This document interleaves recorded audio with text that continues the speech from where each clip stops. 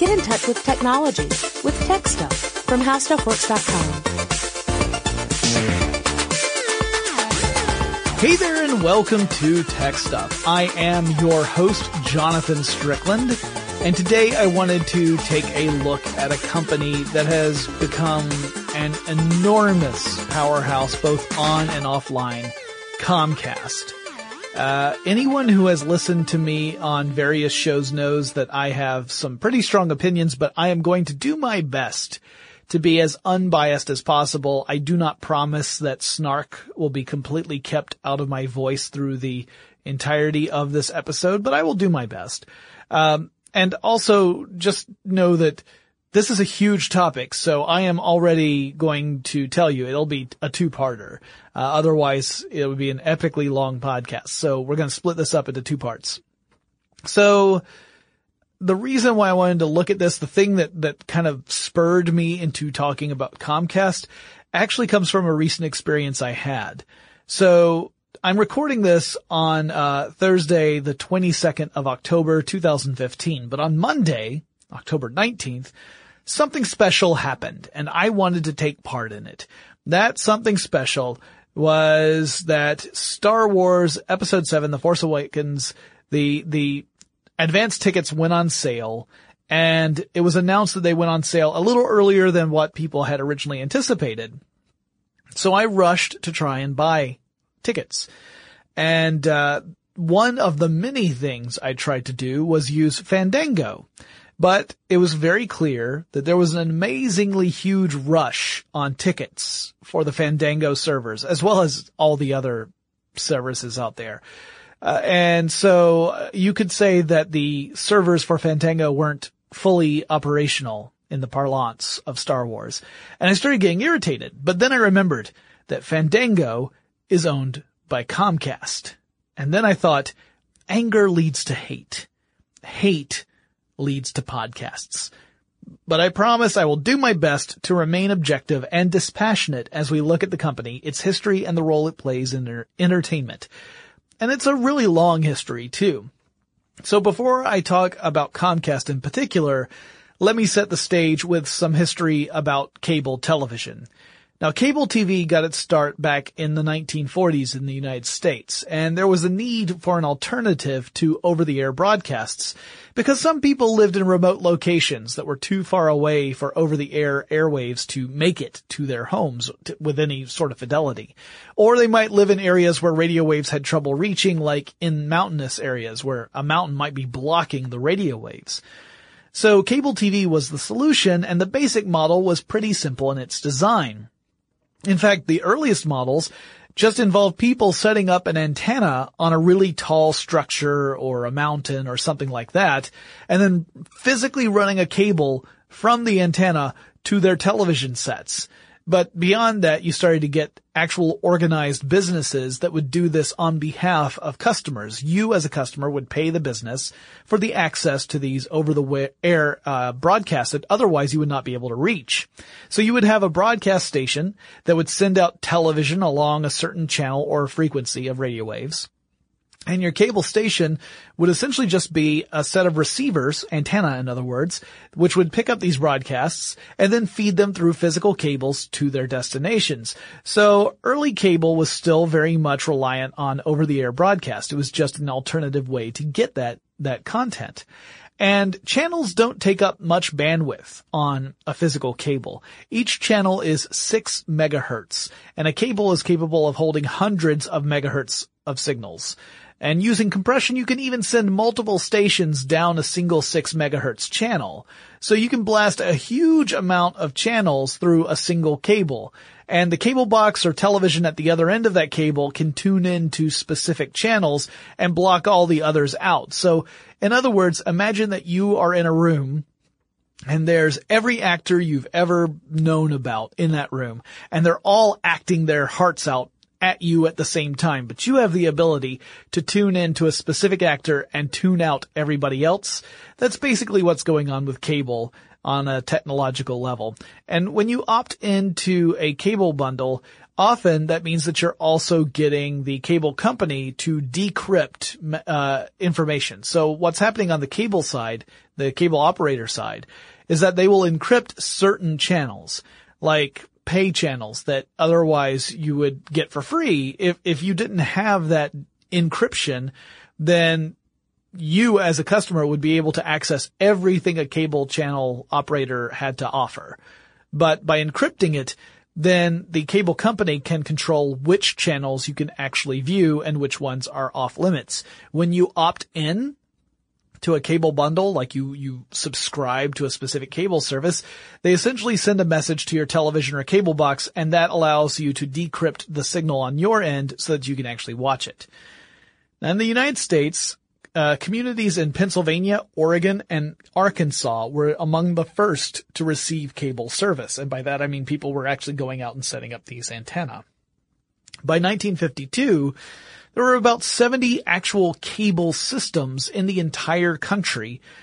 So these were actual companies that had taken the same sort of model that these enterprising individuals had followed and actually made a business out of it. They only had about 14,000 customers back in 1952. But cable television had a big advantage over home antennas in that if you used a sophisticated antenna and you were able to put it on a really tall building or a mountain or some other really tall structure, you could pick up signals from much further away than folks who are just using regular rabbit ears on their televisions, which meant that cable customers sometimes could pick up signals from other broadcast regions. So you might be able to get content from multiple large cities. If you lived kind of in between two big cities and you had this cable, it might mean that you were able to double your programming options at least. It may be that, the two affiliates of a major broadcast station are showing more or less the same thing, but throughout the day you would have some different options available to you, which made cable fairly attractive. It was sort of the beginning of cable's advantage over over-the-air broadcast. Although, as we'll talk about a little bit later, over-the-air still had a lot of other advantages. So, interest in cable TV began to grow, particularly among people who just couldn't get over the air easily. By 1962, the number of customers had grown to more than 800,000 people in the United States. So in 10 years, it went from 14,000 customers to 800,000 in the U.S. Cable TV was becoming a viable alternative even in communities that didn't have problems accessing over-the-air signals. But it was also one of those things that cities were starting to look into, because if you lived in a city with lots of high-rise buildings, sometimes that would block radio signals too. So it was one of those things that you could see the benefit, the potential application, but it was still going to be really expensive to roll out the infrastructure. All right, well that sets the groundwork for what the cable industry was like in the early 60s. Let's take a look at Comcast specifically. The company actually traces its history back to 1963. That's when Ralph J. Roberts, Daniel Aaron, and Julian A. Brodsky purchased a small cable TV operator called American Cable Systems, which was in Tupelo, Mississippi.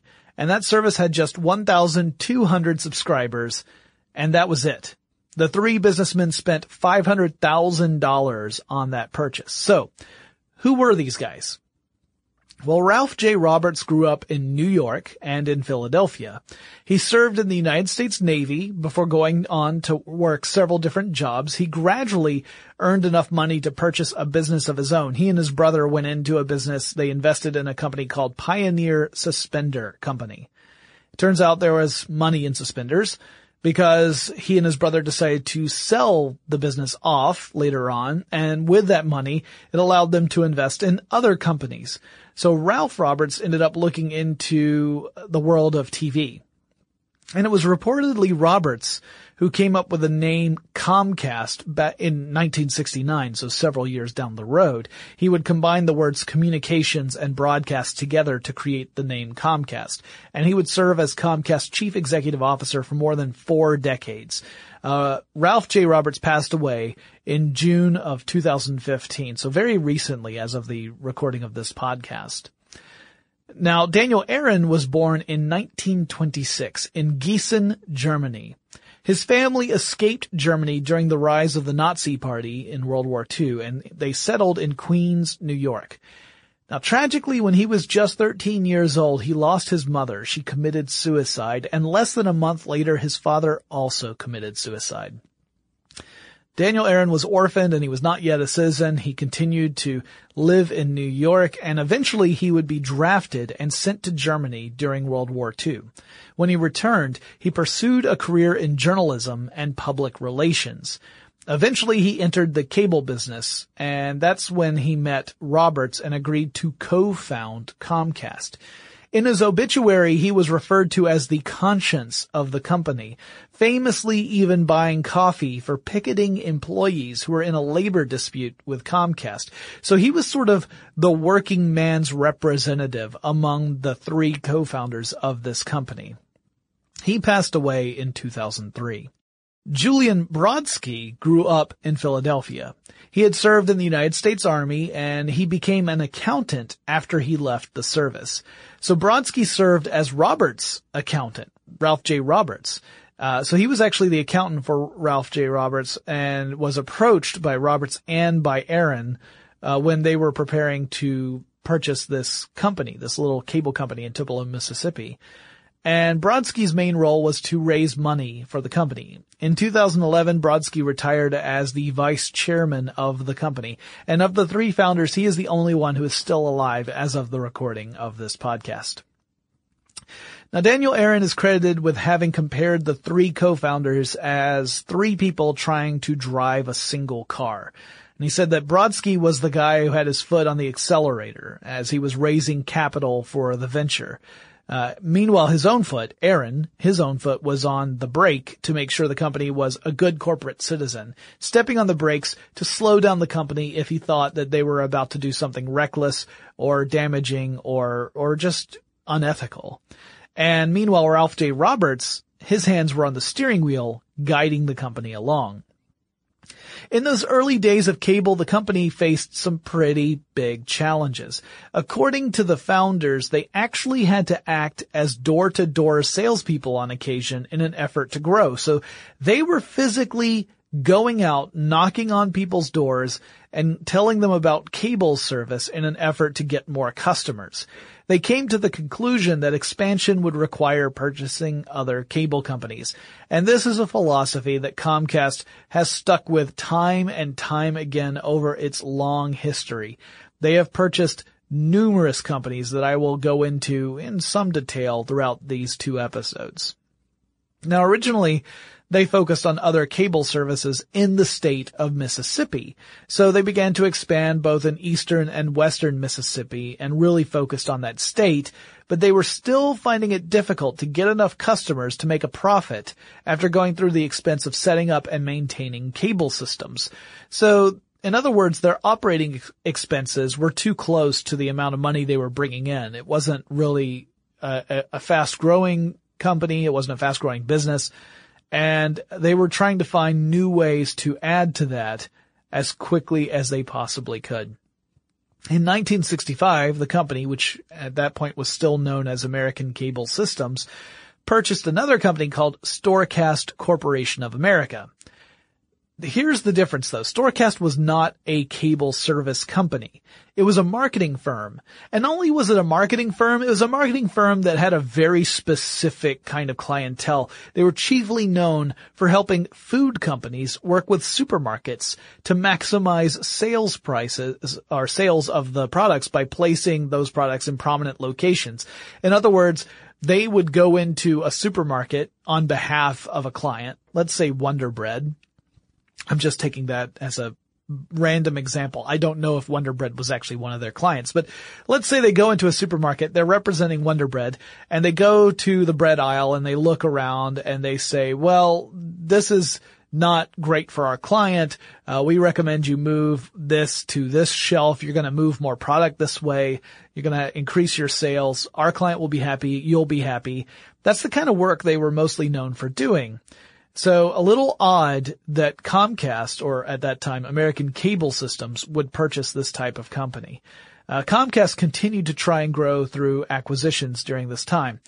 And in 1966, Ralph J. Roberts turned his attention to Philadelphia. Keep in mind, that's one of the cities he grew up in. New York and Philadelphia was where he spent his childhood. And he bought cable systems that were serving the suburbs of Philadelphia. And later on, he would also purchase a few that were serving western Pennsylvania. Philadelphia's in the east part of Pennsylvania. He then began to expand that service into neighboring communities in an effort to scale up operations. So instead of just acquiring cable businesses, he was actually trying to lay out the infrastructure to connect these various areas and scale up the entire operation, kind of consolidating them. In 1968, they would make another slightly weird purchase. Comcast, or American Cable Systems still at that time, bought a Muzak franchise in Orlando, Florida. You're probably aware of Muzak. Muzak, if you never directly experienced it, you definitely have probably, well, I'm guessing you've heard the term. Muzak is a company that would create and distribute very soothing music, sometimes very soothing versions of popular songs that would play in the background of things like elevators and grocery stores and, other places, dentist office, that kind of stuff, where it's supposed to, lull you and relax you. And it often makes me angry because often I can recognize the original song that the Muzak is doing and it doesn't necessarily make me happy to hear it in a very laid back kind of approach. At any rate, they wanted to purchase a franchise in Orlando, Florida. And one of the reasons this might be the case is because Ralph Roberts' brother Joe was an executive vice president of the Muzak Corporation, which might raise a few eyebrows today, that two brothers are essentially doing business with one another and doing acquisitions of companies, one selling to the other. But at any rate, that's what happened in 1968. In 1969, the company finally changes its name to Comcast and reincorporates, this time in Pennsylvania. In 1970, the company reorganized. So it sold off its Florida operations, which it had just bought 2 years earlier, to another company called Storer Communications, which will come back into play a little later in the episode. And Comcast began to expand into other markets, primarily Maryland at that point, and also explored options in limited partnerships rather than outright acquisitions, which gave the company a bit of an advantage in that through a limited partnership, Comcast could get access to customers, but not have to commit so much of its operating funds to expand the company. And this way it would allow the company to grow without having to spend millions of dollars acquiring other cable systems, although it still pursued that as well. And the Muzak party continued at the same time. Comcast bought franchises in multiple cities like Detroit, San Diego, and Hartford, Connecticut. By 1972, Comcast was able to hold an initial public offering. It was able to launch as a publicly traded company. Stocks were traded on the NASDAQ stock market, and the ticker symbol was CMCSA. And it continued to grow. It would acquire smaller cable companies and incorporate them into its own service, and the company spread across the United States using these sort of acquisitions. But it was still finding it challenging to penetrate markets through other means. In other words, they were having trouble selling the idea of subscribing to Comcast. They found it easier to purchase the cable systems people were already using and then lump them under Comcast, and thus the people became Comcast customers by default. It wasn't necessarily that they chose Comcast, but rather that the company they had been a customer of before now belonged to Comcast. And that also included expanding its hold on Muzak. By 1973, Comcast's music network division was the largest independent Muzak operator. So Muzak operates under a franchise system, which means that when Comcast would buy up a franchise, it would buy up one region, and other franchises would remain independent of Comcast. But Comcast kept on doing this and thus became the largest independent Muzak operator. So if you're a child of the early 70s and wondered where that easy listening Muzak came from, there are good odds that Comcast was ultimately responsible. And also in 1974, Ralph Roberts' son, Brian, started working at Comcast officially, specifically working for Storecast as an intern. And by the following year, he would start training as a cable installer, which included home installations and climbing poles to hook connections from drops to the home area. And by 1983, he would become the general manager of the Trenton system for Comcast. And by 1984, he would become vice president of operations for the cable division. So within a decade of starting to work for the company, officially, there are some reports that say that Brian Roberts was working at Comcast when he was just 7 years old, which brings into question some child labor laws. But at any rate, within a decade, he would go from intern to vice president of operations for the cable division. And this also raised some questions because, he's the son of one of the founders. So there's a little bit of legacy issue going on here. But he consistently showed that he was very dedicated to the company. So I don't mean to suggest that he didn't deserve this position. He certainly has been a great deal maker for Comcast and has led the company to some massive, massive business deals that we'll talk about in a second. But it still raised some eyebrows in the community of cable industry. In 1976, the co-founder Daniel Aaron would become the chairman of the National Cable and Television Association, which is essentially a lobby group. It's kind of an advocacy group for cable companies, cable industry, cable service providers, and was really focused on helping shape policy in the United States that would remove challenges, obstacles, and restrictions facing the cable industry. And in some cases, these were restrictions that were entirely arbitrary and unfair.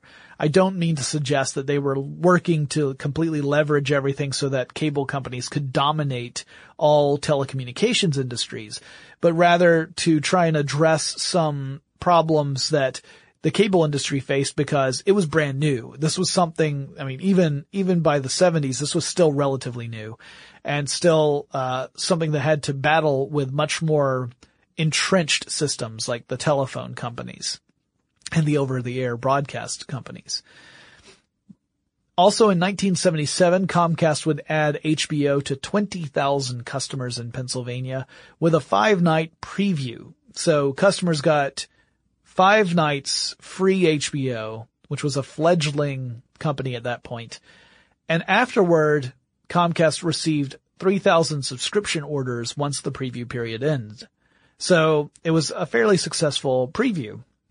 And if you listen to the story of HBO, which I believe was a 3-part episode that I did, it's at least 2 parts at any rate, but I did that quite a while ago. If you go and look at the Tech Stuff archives, you can find the HBO story where we talk a little more about how HBO also really shaped the cable industry as it became more and more important.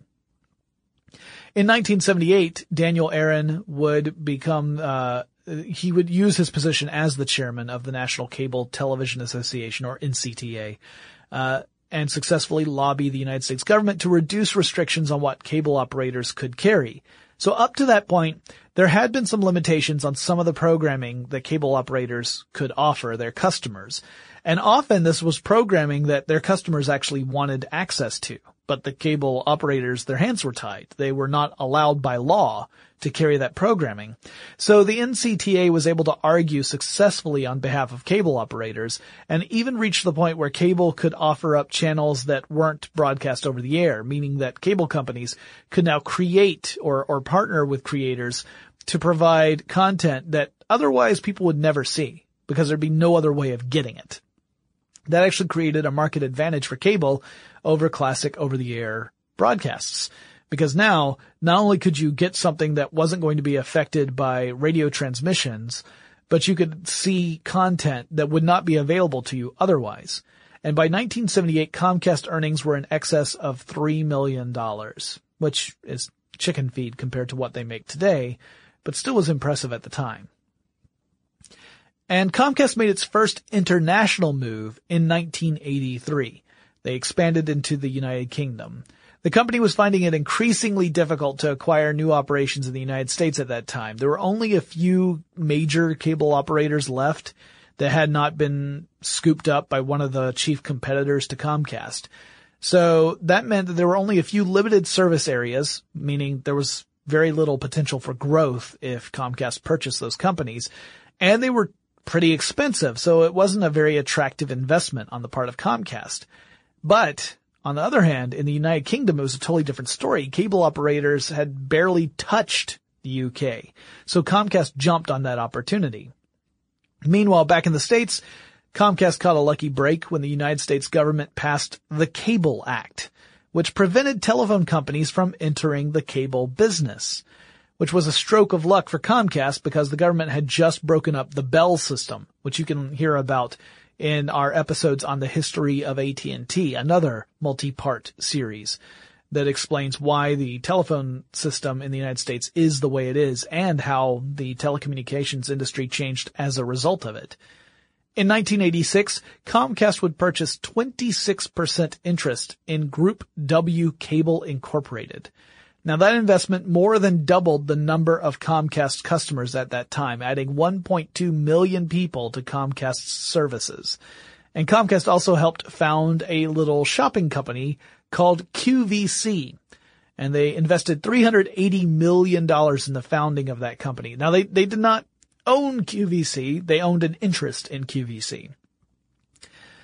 And another big buy at that time was Storer Communications Incorporated. You may have remembered that just a few minutes ago I talked about Storer Communications, where there was the buying of Muzak and the selling of Muzak. Well, Comcast purchased 50% interest in Storer Communications in 1988, which propelled Comcast into 5th place among the largest cable TV operators in the U.S. The company now had 2 million subscribers. And that same year, Brian Roberts was elected to the board of directors of Comcast. So now Ralph J. Roberts' son is on the board of directors. Comcast would celebrate its 25 years of business and also acquire the American Cellular Network Corporation, or AmCell. This creates a new division in the company called Comcast Cellular Communications. And over the years, the division grows as Comcast acquires more cellular companies. And now we get to a complication, right? Because just a minute ago, I talked about the Cable Act. It was an important point in the history of cable and telephone service. The Cable Act prevented telephone companies from getting into the cable business, and cable companies were likewise prevented into getting into landline telephone business. But the blossoming cell phone service industry was a different story. So Comcast could totally get into cell phones and not violate this restriction on landlines. So Comcast's acquisition marked the first time people in the United States could look to a non-telephone company for phone service, which was massively important. It's really hard to actually express what that meant at the time. But keep in mind, like, you have telephone companies that have been told, hey, you can't get into this other industry because it's blossoming, it's just starting, and we don't want to kill it before it gets a chance to establish itself. Meanwhile, the other side is getting into a related business for the telephone industry, and so you now have these massive companies in the telephone industry kind of scared about what's going to happen because they have limited options at their disposal. Now, this is all pretty complex, but it's going to get super crazy when I go on a little bit further. This is kind of where I wanted to end part 1, to talk about the possibilities that were ahead for Comcast. Now, one of the things I want to really drive home, and it's going to become even more clear when you listen to the next episode, is that Comcast continuously chose to acquire other companies in an effort to grow. As a publicly traded company, one of the most important measures of a company's success is how much did it grow year over year.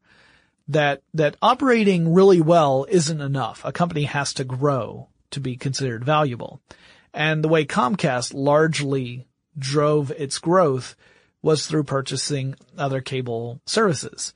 Again, it can be a challenge to add customers otherwise. So if you want to add customers, you've got a couple of different options ahead of you, but one of them is that you just buy up other systems and then automatically you have those customers added to you. Also, we're starting to see a world already where major cable companies were essentially making agreements with one another to lay off in certain regions. So you were starting to see where one cable company would provide service to an area and other cable companies would stay out of that area. In return, that first cable company would stay out of its competitors' areas, which was great for the companies, but not so great for consumers. This is why in lots of different regions in the United States, you really don't have many options as a customer. You may have just a single major cable service provider in your area. And you could look at something else like satellite service, or you might be able to look at smaller cable companies that are technically just piggybacking onto the larger cable company in the first place. And that's one of the big reasons why, in part 2, we're going to explore some of the controversies around Comcast. But there's tons of stuff to talk about in part 2, including how Brian Roberts continued his rise and in Comcast, how the founders kind of stepped away, and some of the controversies that have surrounded Comcast since it has been founded.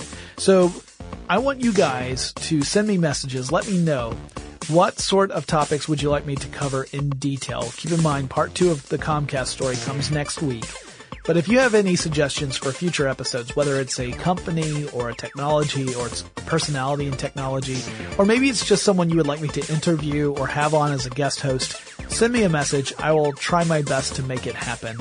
The email to send it to is techstuff@howstuffworks.com, or you can drop me a line on Facebook, Twitter, or Tumblr. At all three, I am TechStuffHSW, and I'll talk to you again really soon.